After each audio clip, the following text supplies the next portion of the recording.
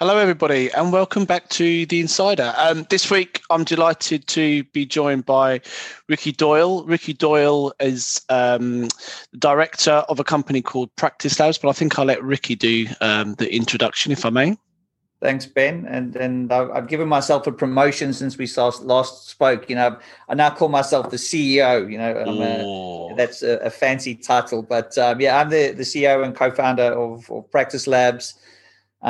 We've been around for longer than you care to remember. So we actually established the business back in 2006, trying to solve a problem. We came from a corporate IT background, and the problem we're trying to solve then, which is still relevant today, is how do we get young engineers and those on their early stage of their IT careers that opportunity to develop those core practical skills without kind of tearing the whole production environment down. So that's what we do, is we provide these digital skills environments, anything from a Microsoft Office right to a Cisco networking lab. And it's all about hands-on skills, and our customers range from online universities to corporates to content providers who are doing video-based training. That's the world we fit in. Yeah, awesome business. And you're global. You work across different continents, don't you? Yeah, we're fortunate. We established here in the UK, and our headquarters are here in sunny Dartford. I make a joke with our sunny. Yeah, our US friends. Yeah, you might have the Golden Gate Bridge, but we've got the Queen Elizabeth. Yeah, that's right behind us. And then we have a small subsidiary in Australia, a little joint venture in Southeast Asia, and then we have a little bit bigger operation in the US. So, we try and span the globe, and the goal or the ambition is to have a truly global business. Yeah, I'm really keen to discuss a little bit about that further down the line, because I can only imagine the challenges that you faced during the pandemic, because I know you're somebody who travels a fair amount. But can I start off kind of just understanding a little bit about how things are for you right now? I guess I'm going to guess that the problems that maybe, or the challenges that you're facing 6 months ago, are probably different ones now. Yeah, they are definitely changed. I know when we were kind of talking about this yesterday, and you kind of said, well, do you have this challenge, this? And I was answering, yes. I think we still all have those kind of challenges on a daily basis. Has the profile changed? Yeah, I would say the profile of the problems has changed. And if you kind of think, we've all been through the same things, these now distributed workforces. So we've done, I would say, most companies and kind of services around, we've done a really good job, maybe from top down, on how we educate our managers to be better at managing their remote teams, and a lot of support. I think an observation I would make over the last little while is maybe the challenge now is less. It's almost filtered from the top down. So at the beginning, the communication at the kind of leadership and management level had to get sorted out to make sure everyone within the business environment knew what everyone was doing. I think what we're seeing now is a slightly bigger challenge around colleagues communicating, because it just hasn't filtered to that level. And you and I were joking just before we came on air. I think everyone sees this kind of 3x2 image of everyone else. And I look at you and go, man, look, Ben's looking great, and I need to sort myself out here. And it's almost, we kind of living in a false world. And I know you've got a story that I think would be interesting to listen to. But yeah, we all see this, and no one understands what's going on behind the scenes. So, although we're sitting together and I've kind of done my hair and then put on a nice shirt, there might be 3 kids running around the background. My wife may just be laid off work, but I'm trying to be professional. And in an office environment, you might not even have to have that water cooler or coffee chat with someone. Even if it's just overhearing it, you can be a little bit more empathetic to that person. So now we're communicating. This is what we're seeing. The communication one-on-one can become a little bit fractious, because I'm under pressure. You say something wrong, I actually don't know how to deal with that. And because we've got this very synchronized event that you and I are talking, I get off it and then I vent to my family, and I've got no real way to manage it. But I think your story is great to kind of highlight. Well, I think it's interesting because just picking up on your points there, I think initially it was, can everyone work from home? Obviously, and there was loads of jokes and memes, was there, about people going wearing a shirt and tie and wearing shorts or their pajamas underneath the desk and all that kind of stuff. And then I think we all became quite comfortable that our staff and everybody on the other end of the screen is okay. And then you kind of take it for granted, and then you probably don't really think about the bigger picture outside of it. So yeah, the story that we were talking about on there just now was my girlfriend actually lives in a flat in Clapham, and bless her, because you always worry about people who are based in flats. She's fine. It's Clapham's a great area for outdoors, and there's lots of things to do, and on Clapham Common, and she goes out running and stuff like that. So she's fine in that respect, but she sits right next to the window, and I think this is the point. When everyone has a Zoom, you want to sit next to windows, you get light in and all this kind of stuff. She sits right next to a window. So, and then and on her left hand side where she sits, there used to be a police station which has recently been closed down and boarded up. Now, a couple of weeks ago, squatters moved into this building, so she's sitting there. She works for a big bank, and she's speaking to investors and stuff all over the world. And she's in the peripheral vision, she has these squatters who have moved in. And then over the last couple of weeks, she's had police coming to move these squatters out. And she's trying to stay professional, but like I say, in a peripheral vision on the left hand side, there's all this commotion going on, and you just don't kind of think of you just take it for granted that everybody can work from home and there's no distractions, but I think there is. And like I say, I think it's good to be aware of these now moving forward. And what I wanted to pick up with yourself is that you've obviously got staff all over the world. How big is the business now? Where's the breakdown of where your teams are set? So we're still predominantly UK based. We have about 8 people in the US, so total 50. And then probably 30 here in the UK, and then 8 in the US, and then kind of distributed in the other offices. But I think it's even amplified more. And it's tough for anyone who's trying to work in a remote market. If you're not, certainly at our size, we kind of at this funny size where we're too big to be small and too small to be big. So it really not quite everything operating as you would hope it would. And we're kind of seeing this thing, expanding on, because we are unable to travel, you become even more isolated with your remote teams. So at the top level, you're still doing the right things, you're still doing the training, but again, you're not sensing what's happening on the ground in a different location. And maybe some of the things we had undervalued, and if I was, speaking to anyone who was looking at setting up an international operation, I think sometimes you get caught up in looking at what's the need. You go to a new market because you want to go and sell more. That's the bottom line. That's kind of probably not the primary driver. Or you're putting in support services to support your customers you've won, from your home location. And you get caught up in that, and you facilitate all these kind of sales elements and a little bit of support. But what you do forget about, and not consciously, is the people side of it. So we've done in the UK, we have a crew and culture team, which is, in the old world HR. And the only reason I don't like the term HR is kind of growing up in the corporate world was anytime you had to go see HR, it was a bad thing. And I didn't want that to be representative of Practice Lab. So I wanted it to be a function within our business that was representative of the crew themselves, supported our culture, but it was really independent. It's not a management tool for us to kind of utilize for hiring and firing. They're there to facilitate and support the business and the crew.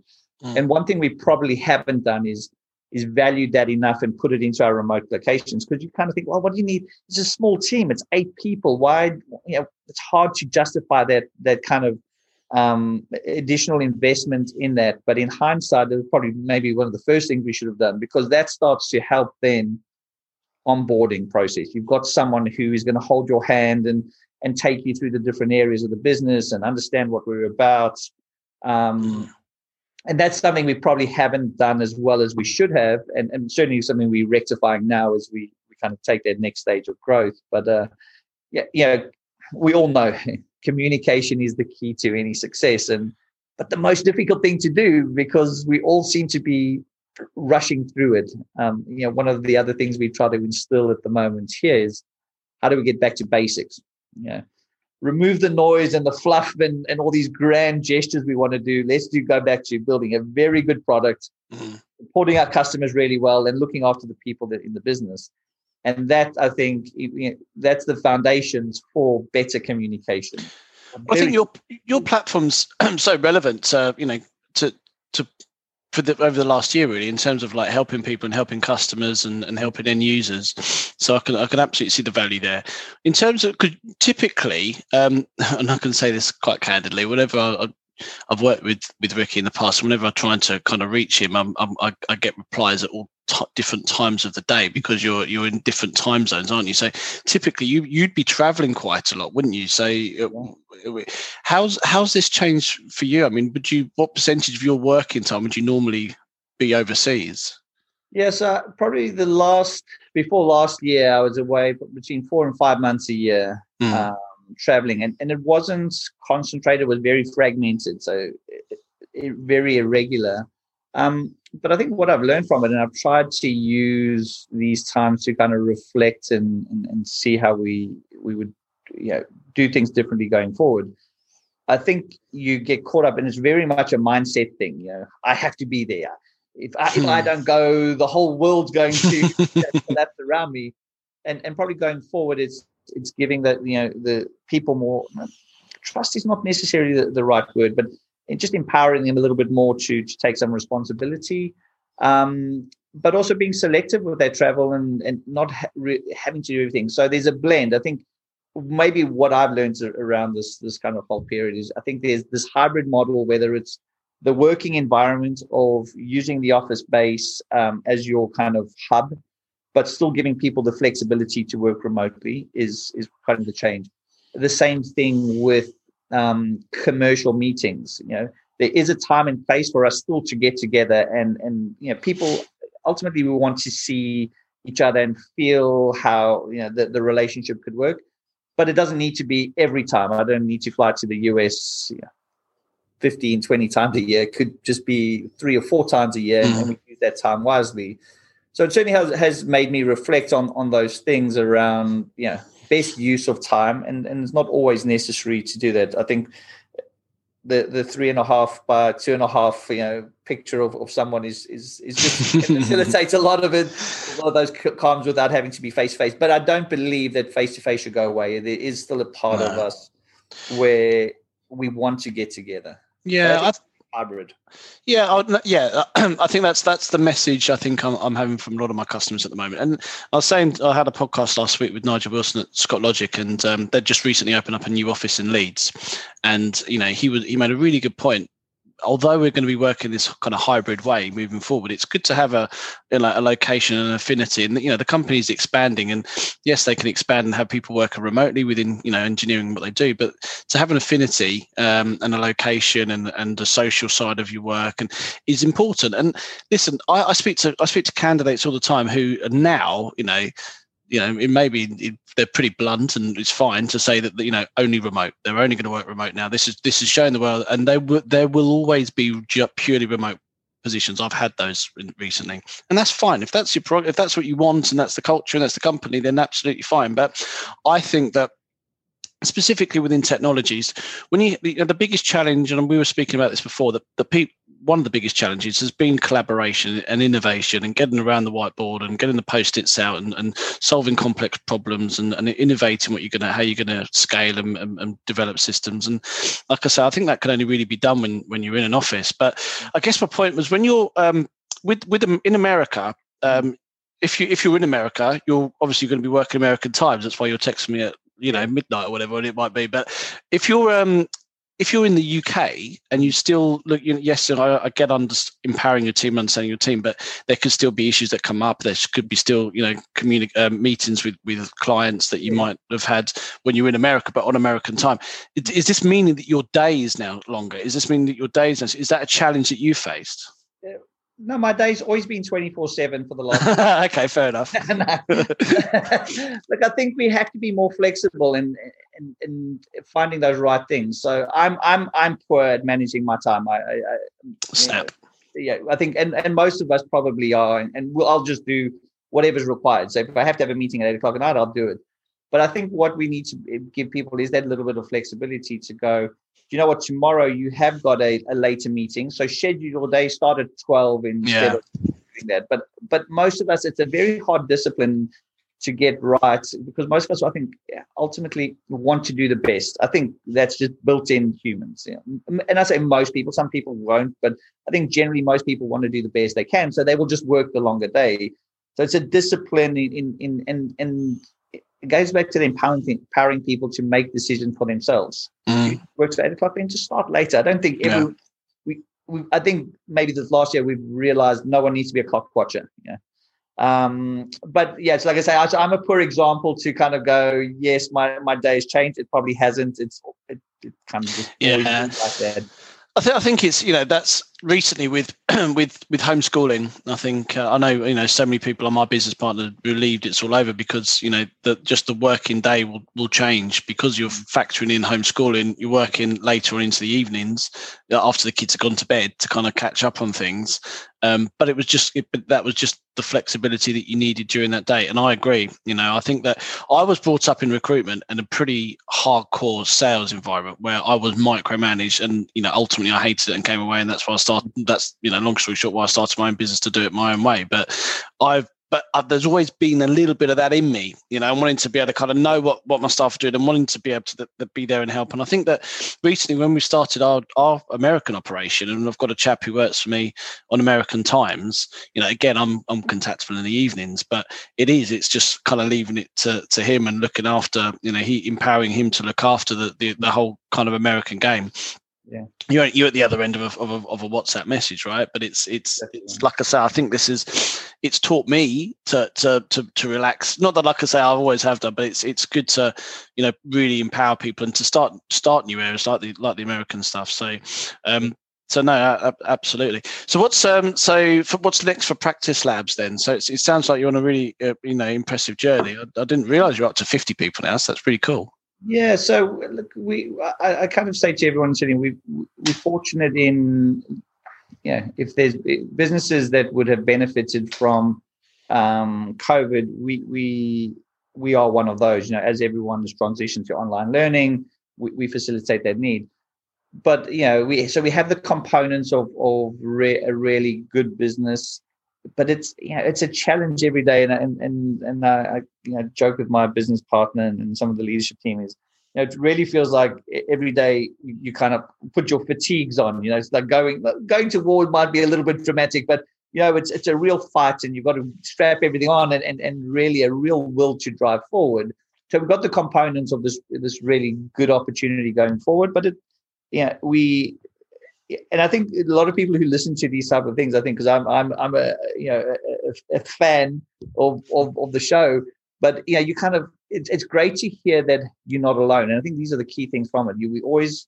It goes back to this thing, but I'm saying to you around the Zoom calls is you only see a small picture of a business. So when you're always seeing this good news coming out, you go, man, we're not doing anything. We are not competing in the space.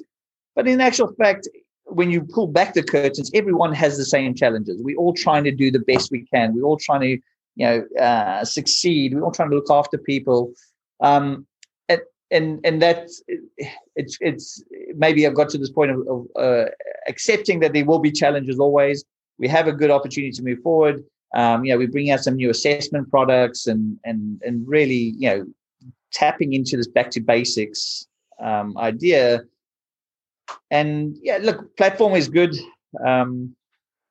Hopefully the next couple of years we achieve something, and who knows what that is.